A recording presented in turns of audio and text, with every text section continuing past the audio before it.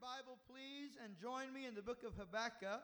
Habakkuk chapter 3 this morning, beginning at verse 17. We have been preaching a series of messages from the book of Habakkuk, a book that is very relatable to our times. The prophet of God lived in an age of uncertainty, in a time when nations were rising against the nation of Israel, and when it seemed as though God was too quiet for comfort. And we see that although he's enduring those difficulties, he continues a dialogue with God. And the third chapter is a grand finale of that dialogue. And today I want to share with you on the subject of climbing the heights with God. Habakkuk begins this book in the low place, but he ends climbing the heights with the Lord. And that's God's will for every one of our lives, that we would climb the heights and know his perspective.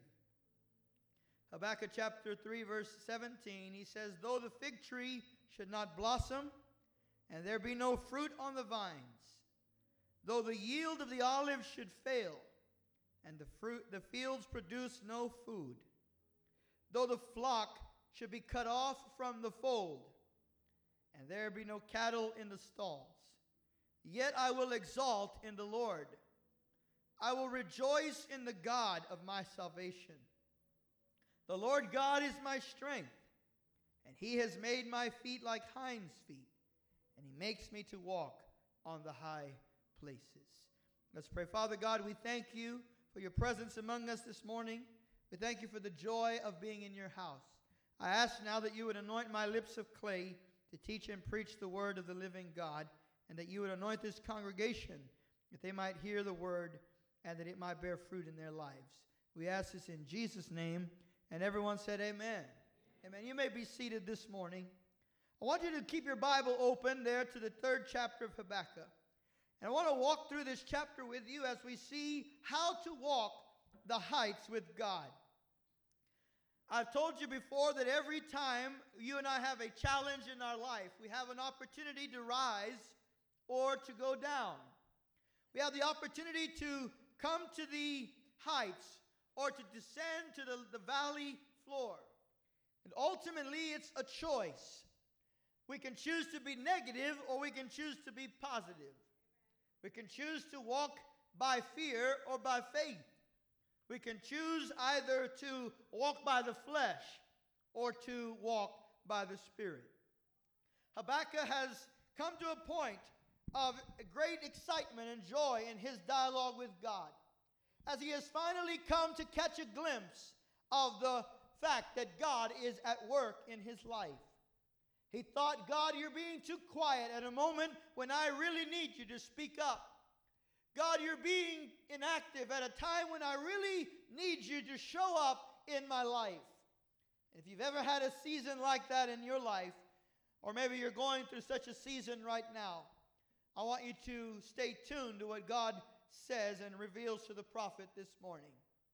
In chapter 3, verse 2, we began with a prayer. And I want you to look at this prayer because it's a good prayer for all seasons, but it is an essential prayer for the time we're living in right now. In verse 2, the prophet says, "O Lord, I have heard the report about you, and I fear." He said, "O Lord, revive your work in the midst of the years. In the midst of the years, make it known. In wrath, remember mercy." The prophet asked God to do three things, and I want you to write these things down or underline them in your Bible because we need to be praying these three things right now. Number one, he says, God, revive your work in the midst of these years.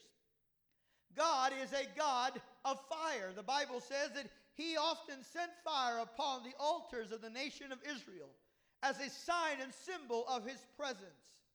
But sometimes human beings let the fire go out, either by neglect or by a sense of distraction. The fire in the human spirit, or the fire in the spiritual life of the Christian can begin to dwindle. And oftentimes, that is a dangerous place to be, a dangerous place to live, in a place where you do not experience and know the presence of God in your life. America needs revival, just as the prophet speaks of. He says, oh God, revive your work in the midst of these years. America as a nation has been the beneficiary of great revivals. Two in particular have marked our history books. Prior to the Declaration of Independence, the American continent, the colonies, had descended into moral decay, and they seemed to be headed toward decline. But God raised up men like Jonathan Edwards in the New England colonies to begin to preach. And the fire of God fell upon those colonies, and the revival that began, known as the First Great Awakening, I believe led ultimately to the American Revolution and the birth of this nation. There was a returning of the hearts of the people toward God, and then God had a people that he could use and he could work with. Several decades passed, more than 100 years had passed, and then prior to the American Civil War, at a time of great division and great crisis, God raised up other group of preachers, like a man named Charles Finney, who was not allowed to preach in the churches of America because he was considered to be too radical. And so Charles Finney went out into the fields and out into the pastures and began to preach. And thousands would gather to him in what they called camp meetings. And God poured out his Spirit upon America in the Second Great Awakening. And I believe that that preserved the nation in the darkest hours of the Civil War. And today I stand before you to tell you we need to be praying this prayer again. Oh God, revive thy work in the midst of these years. America needs revival. The Christian shouldn't need revival. You ought to stay alive. Say amen, somebody. But the nation needs revival. The church should be on fire and alive, but the nation around us needs a move of God. And I believe there is still time for God to send a third great awakening to America and give this nation an opportunity to once again know him and serve him with their hearts and with the fullness of faith. The second part of his prayer is, God, reveal your work in the midst of these years. Make known your work. Sometimes we don't understand what God is up to. We don't see the hand of God, and so we have to pray, God, make known your work. In the midst of these years, God, I want to know what you're doing, and I want to be a part of what you're doing in these years, in my generation. And then the third part of his prayer is, in your wrath, remember mercy. It's a healthy thing for every single person to remember that someday they will stand before the judgment bar of God. The Bible says it is appointed unto man once to die, and then comes judgment. Every human life will give an account to God someday for how they lived and what they did with Jesus Christ.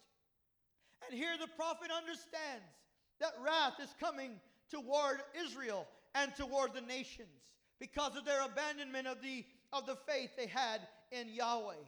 And here again we see the same peril and the same trouble of our times.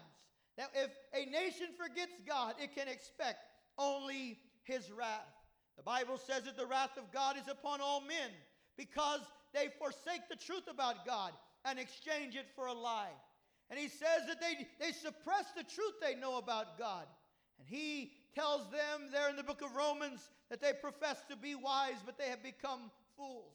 And so the wrath of God is upon all people because of their rejection of the Lord. But this morning we have a prayer that I know God will answer because he answered it in the days of Habakkuk. And he'll answer it again if we will pray. God, in your wrath, remember mercy. Remember, oh God, you are a just God, that you judge sin and you bring the wicked to judgment, but you are also slow to anger, abounding in loving kindness, great in mercy. Oh God, in your wrath, remember mercy. Will you pray these prayers? Will you take this to heart? Will you become responsible for praying for your generation, for your family? Maybe you've lost the fire. Maybe in your spiritual life, you used to worship God with a full and complete devotion. but now there's a coldness that has come into your spiritual life. And I want to encourage you to take this prayer and go before God in heaven and say, God, revive your work in me. I don't want to be a cold Christian, a relic of some past work of God. I want to be alive and on fire for God until Jesus comes. Come on, if that's your prayer, shout amen. Then we come to the next part of the chapter, chapter 3, verse 3 through 6. And now the prophet begins to climb the heights. He begins climbing by remembering what God has done. He said, God comes from Teman, the Holy One from the Mount of Paran. His splendor covers the heavens, and the earth is full of his praise. He begins to reflect in a very poetic fashion on the works of God. If you and I want to climb the heights, we have to remember what God has done in our life. Have you forgotten the goodness of God in your past? Have you allowed yesterday's miracles to be forgotten memories? Or do you keep them alive in your heart so that you can remember that what God did yesterday, he can do again today in your life? He says in verse 4, God brought me light. How many of you remember the day that God brought you light? In the Bible, darkness does not just refer to sitting in a dark room with the lights off, or at night when the sun is not shining. But darkness refers to ignorance, especially a particular kind of ignorance, an ignorance of God, not having a knowledge of God.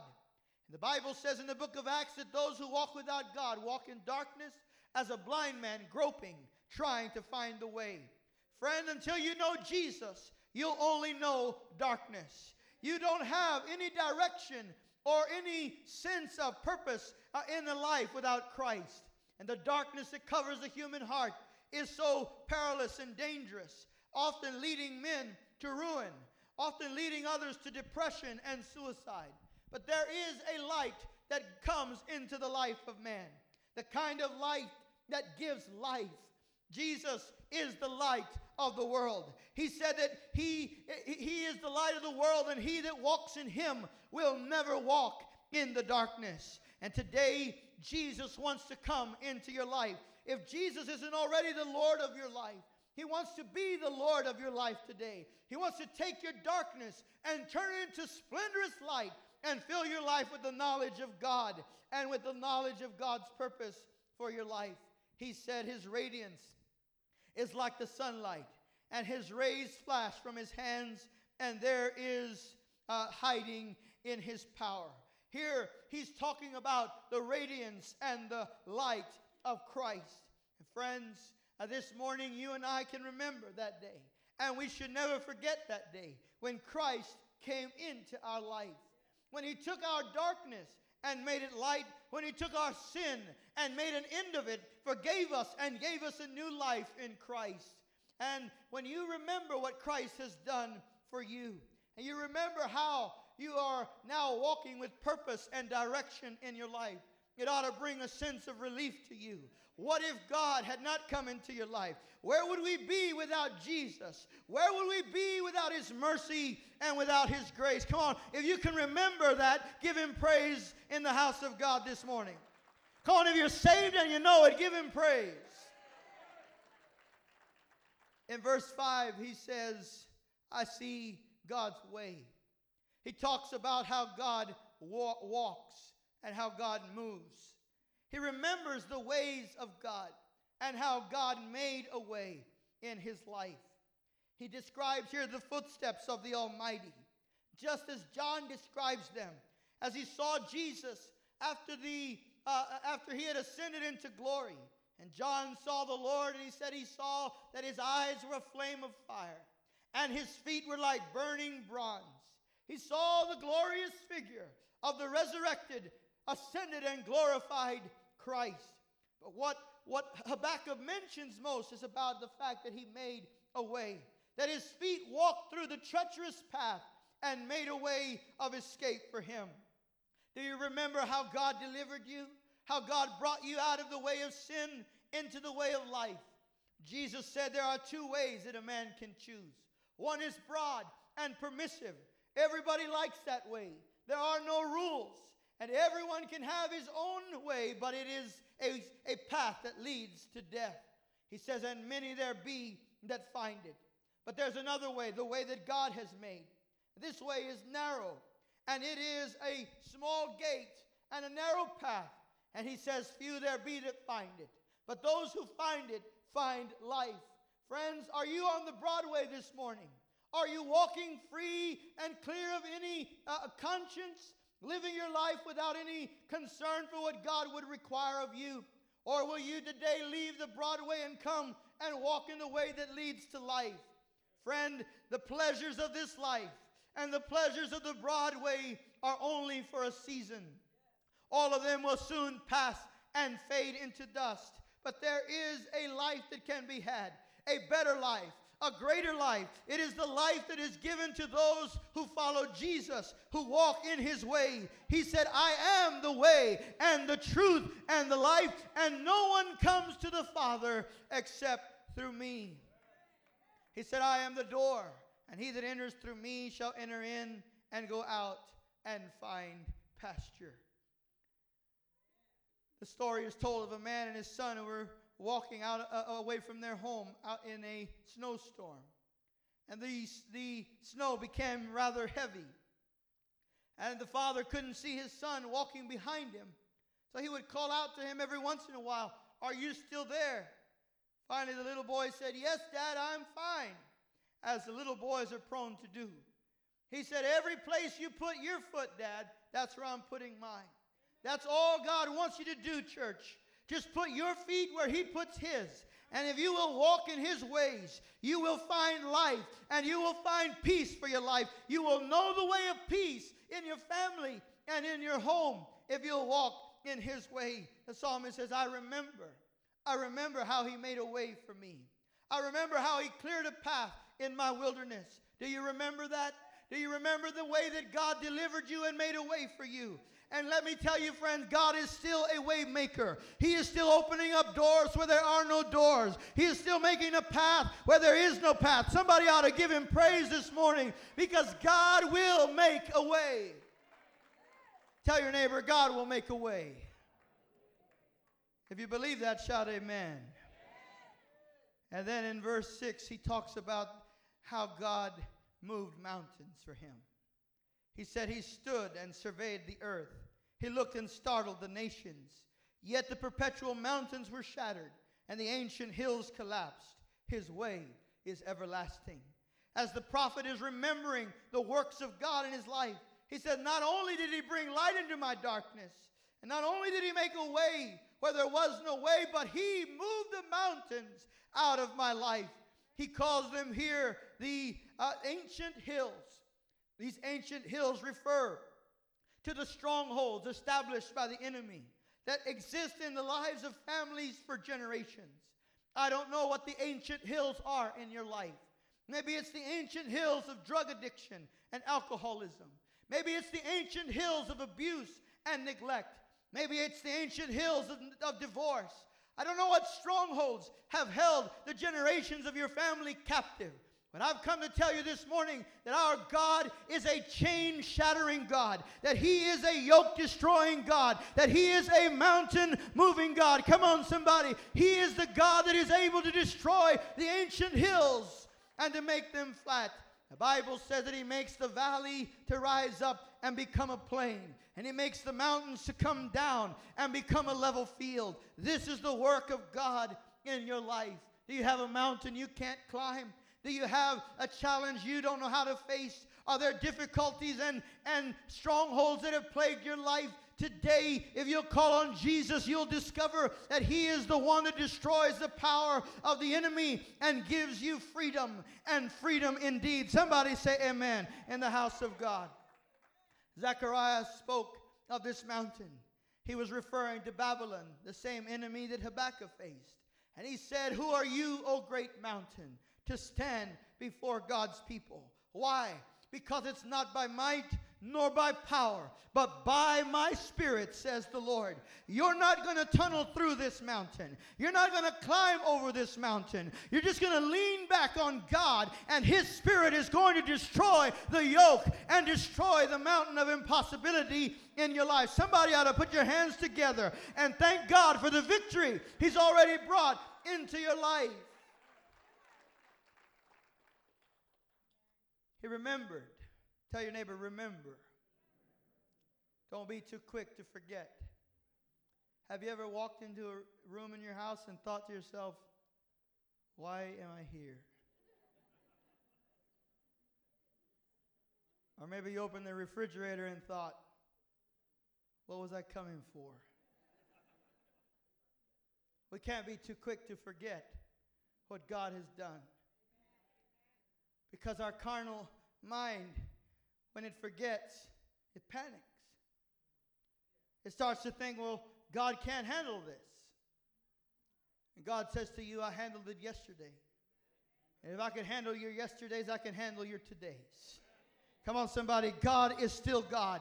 He's still on the throne. You need to say like Habakkuk, the Lord is in His temple. He's in control. He has the last word in my life. I've seen Him do it.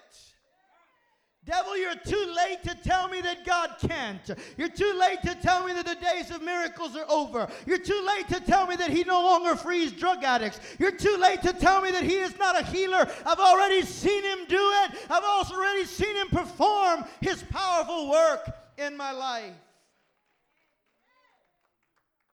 And then in verse 16, we see the prophet continue climbing the heights. He said, I heard and my inward parts trembled. At the sound, my lips quivered. Decay entered my bones, and in my place I trembled, because I waited quietly for the distress, for the people to arise who will invade us. He's shattering under the fear and anxiety of a mighty army coming against the nation of Israel. But he continues climbing the heights. Rather than give way to fear, he leans back into his confidence and trust in God. Friends, when you are surrounded by trouble, by crisis, by trial, don't give way to fear. Give way to faith. Faith is the victory that overcomes the world. Faith is the power of God working in your life to bring about the manifestation of God's promise for you. When he's trembling and he's shuddering under all of this fear and dread that is surrounding him, he looks up and he remembers that he has a God that he can trust. The prophet Jeremiah said, blessed is the man whose trust is the Lord and whose trust is in the Lord. Is your trust in the Lord? I said, is your trust in the Lord? If your trust in the Lord is in the Lord, then you're blessed. Jeremiah said, cursed is the man whose trust is in man and whose confidence is in man. Why? Because man will fail you. But there is a God you can trust. I said, there is a God you can trust.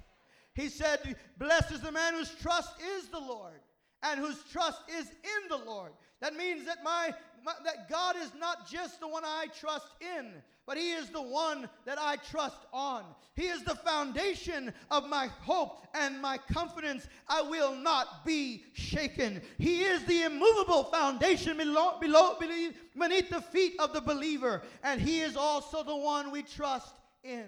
And so Jeremiah says, this man that's blessed because he trusts in God, he will be like a tree planted next to a stream of water. His roots go deep into the stream. And he says that this person, this man or woman who trusts in God, will be like a tree planted by the streams of water. His roots go deep into the ground, and he does not fear when drought comes. And he does not fear bad news. Why? Because he knows whom he has trusted. He knows the God in whom he has believed. Come on, do you know who you have trusted? Do you know where you have put your confidence this morning? Somebody ought to shout amen. If you know you've trusted in God, and that God is the everlasting rock and the unshakable foundation, you are blessed and you can smile at the future. I said you can smile at the future. however uncertain it may be, however dark it may look, smile at the future, because you are a child of God, and the best days are still ahead for the child of God. And so he says, though the fig tree should not blossom, and there be no fruit on the vines, though the yield of the olive should fail, and the fields produce no food. He mentions 4 things, 6 altogether.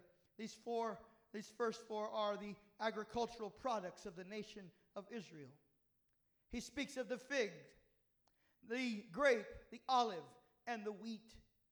God's precious promise to his people was that he would give them a land flowing with milk and honey. There are 7 products that grow in the nation of Israel. These are 4 of them. And this is the abundant and a glorious provision of God for his people. But you see, sometimes we can focus so much on the natural provision that we lose sight of the source of our trust, the one on whom we have built our life. And so he keeps climbing higher. And he finally comes to a place where he says, you know what? Even if there are no figs on the trees this year, even if the land does not produce the fruit of the fig tree, and the vines are empty with no grapes, even if there's a crop failure in the production of the olive, and there be no wheat to provide bread for the nation, yet I will trust in God. Friends, there has to come a moment where you and I climb high enough that we realize that our peace, our joy, our comfort, our satisfaction does not come from the hand of God, but from knowing the face of God. It does not come from just receiving the blessings of God, but from knowing the one who produces the blessing in our life. Then he says, and if the flocks should fail. And those of you who are ranchers or have a farm, and you have calves every season, I know how exciting calf season can be. It's a fruit of labor and a sign that harvest has come for your ranch. But here's what the prophet says. If all of my cows fail to calve this year, that's bad news, Pastor. The prophet says, even if none of the flocks in the pasture should give even a single little lamb, what does he say? Yet I will rejoice in God as my salvation, and I will exalt in the Lord. What is he saying? He's saying my joy doesn't come from a bonus. It doesn't come from a paycheck. It doesn't come from a fruitful land. It comes from the almighty hand of God. Come on, somebody. God is able to make even a dry field produce for you. He is able to take even those lost and failed seasons of your life and make them fruitful again. And so he says, yet I will rejoice. I will exalt in God as my salvation. Friends, you've got to decide that your joy doesn't come from what you have, but it comes from who you know. You know the Almighty God, the creator of the heavens and the earth. And though this earth should shake, he will not be shaken. And though this earth should fail, he will not fail. Come on, somebody, give him praise in the house of God this morning. He is the source of our joy. I've seen how people dress up for their favorite football team. There's excitement. There's laughter. There's joy when they arrive at the game. And then I've seen them leave sad when their team has lost. And especially if it's an important game or a championship. But friends, when you are walking with God, you must understand you are walking with the winning team. God has never lost a battle.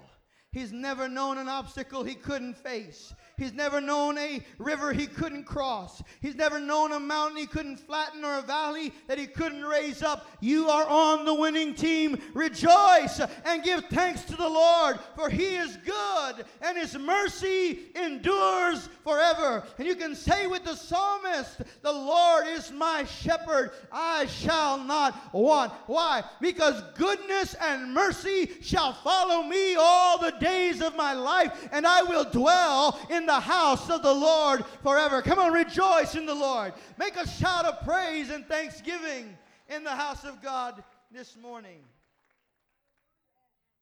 Now listen to what he says. This is the key to all of it. He said, the Lord is my strength. Say that with me this morning. The Lord is my strength. We sang about it this morning. The joy of the Lord is my strength. That worship service was so good we could have started all over. He says, the Lord is my strength. Say it again. And listen to what he says. He said, he has made my feet like hinds' feet, and he makes me walk on my high places.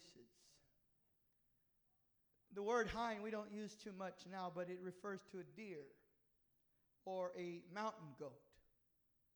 If you've ever had the opportunity to go to the mountains and see a mountain goat or a deer climbing up to the high rocks, a place of safety, sometimes on a ledge no wider than an inch, precarious, dangerous, difficult. But he knows he has to climb. Or that goat knows that she has to climb in order to protect her young. Rebecca and I were traveling through Colorado once. We were right on the very edge of a cliff, and there's a goat standing right there on the edge of the cliff like this is usual business. Here's what the prophet says. He says, God gives me grace to keep climbing. When you're down at the bottom, everything is easy, and the way is kind of wide, and there's no hindrances. But as you go higher, it gets narrower. And the rocks get sharper and steeper. He said, but God gives me the power, the strength to keep climbing. You see, church, you and I, we have a choice. We can go down or we can go up. Just look at how the mind works. You have a pain in your body all of a sudden. Oh, what is this? You start thinking about it. You get negative about it. Before you know it, you're already thinking about being in the hospital. And then before you know that, you just keep going down, down, down, down. And you're thinking, what kind of flowers do I want on my casket? Tell your neighbor, stop it. You're laughing because you've been there.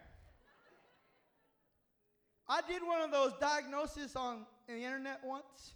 You put in all your symptoms. I was having a lot of symptoms. It took a while. And then it started flashing red. It said, call an ambulance. I just closed the screen. Forget that.